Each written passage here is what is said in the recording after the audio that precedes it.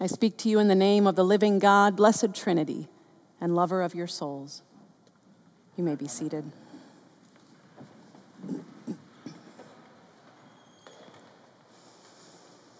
Okay, if you love dust, raise your hands. Oh, I did see a couple of hands. That's awesome.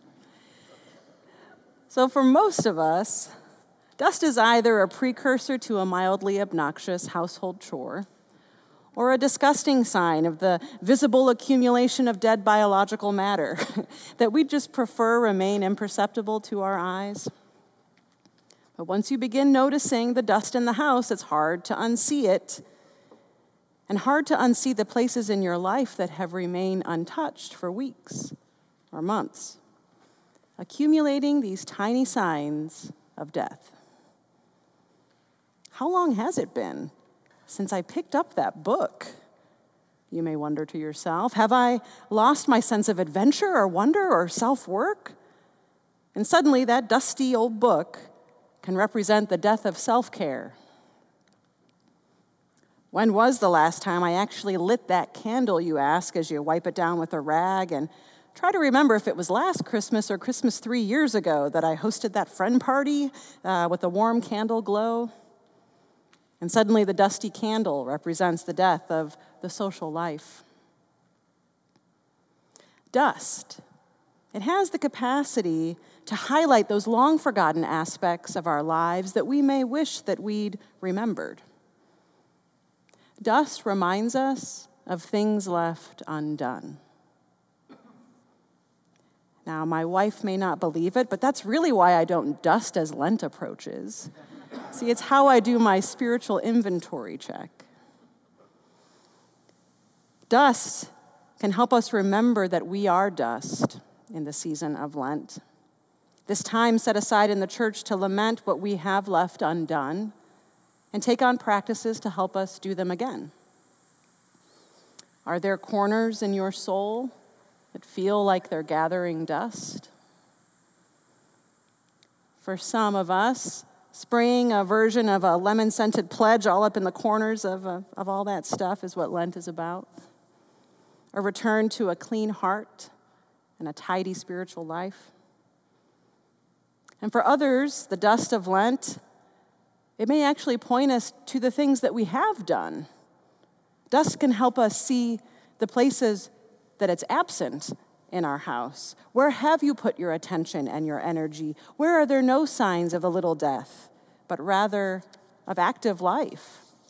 That worn rocking chair in the corner of the room, it's dust-free. Was it because you were binging your favorite shows from it, or eating meals on it, or piously enjoying morning prayer? The lack of dust, that can reveal the well-trodden paths of our days.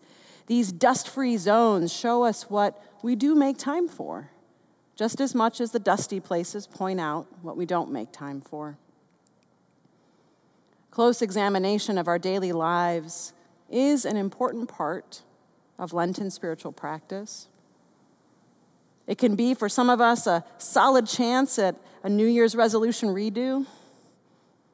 A resolution made easier because it's only 40 days, and that's just enough time to really change a habit and get back on track.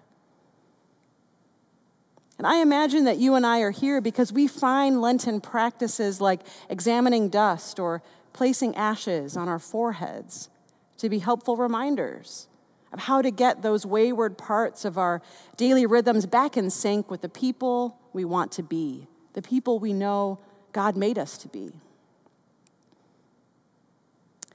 But Lent is more than just self-examination.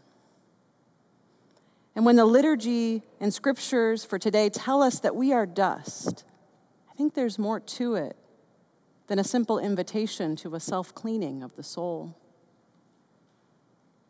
The first mention of dust in the Bible is in the beginning, when God created humanity from the dust of the earth. And the word shows up soon after at the first mention of humanity's demise, when God tells Adam that because of his disobedience, he will labor over that dry, dusty earth from which he came until he returns back to it. And so begins the story of the cycle of human lives being made and unmade, of our souls being built up and torn down, of our spirits dying and rising anew. Dust is meant to remind us of our mortality. And so each year on Ash Wednesday, as a church, we recall the meaning of the dust of us. This word dust shows up in half the books of our Bible. It occurs more than 100 times. Scripture has a lot to tell us about how we are like dust. We read that we are like dust that blows in the wind. We're here one moment and then gone again. Now, it may at first highlight to us our insignificance being blown away in the wind, highlighting that our life is fleeting, that we don't have much time on this earth to do much on this earth. But did you know that the dust that blows from the Sahara Desert across the Atlantic Ocean is what fertilizes the Amazon rainforest? Dust may be fleeting, but it's here long enough to leave an impact as it passes by.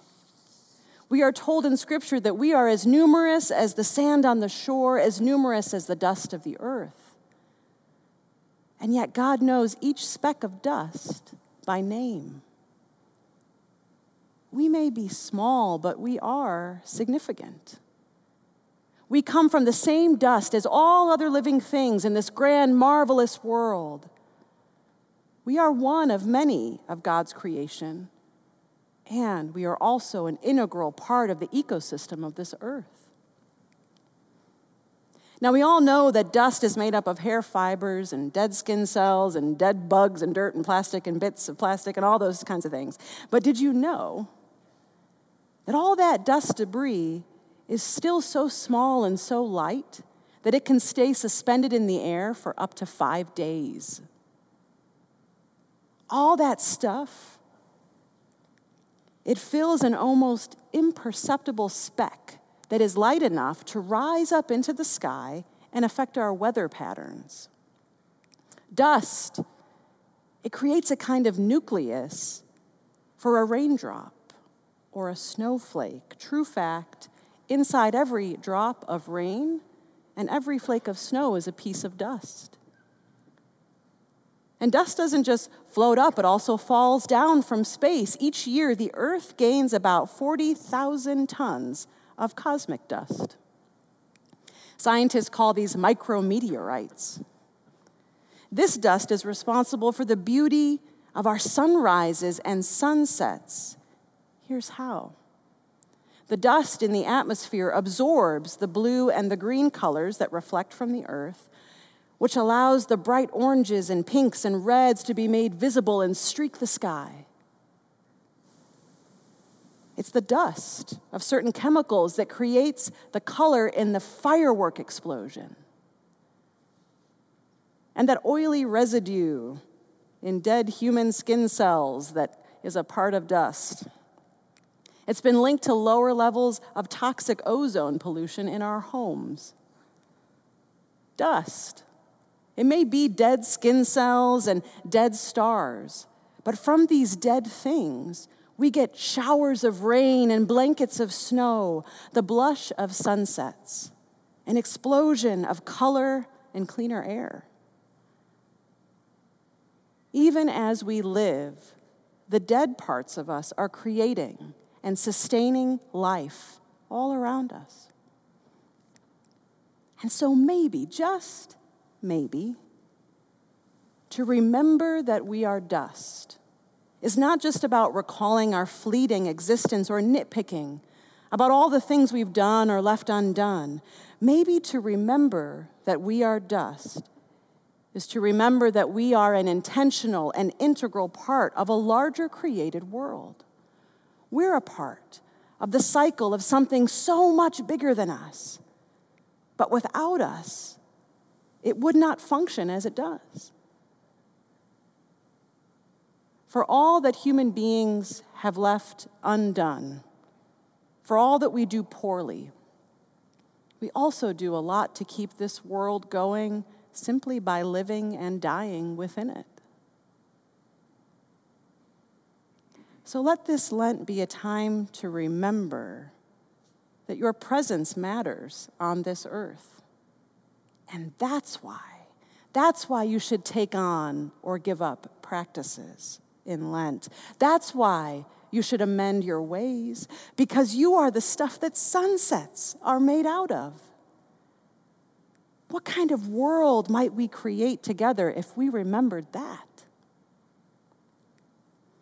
I wonder if we might become the kind of people who do our Lenten practices not to be pious or to look pious or to feel spiritual, but rather to loose the bonds of injustice and free the oppressed. Might we create a world of people who bring the homeless poor into our homes, clothe the naked, and are courageous enough to face injustices within our own families? When we remove the pointing of our fingers and the speaking of evil from our lips, we will know that we are living into Isaiah and Jesus' vision for us. Justice is the spiritual practice that flows in the rhythms developed in Holy Lent. Lent reminds us that we are mortal, and that means something. For if the dead bits of our lives have the capacity to create color explosions in the sky, what might the living bits create? Okay, if you think dust might be kind of cool now, raise your hand a little bit. Okay. Oh, there you go, a few more hands.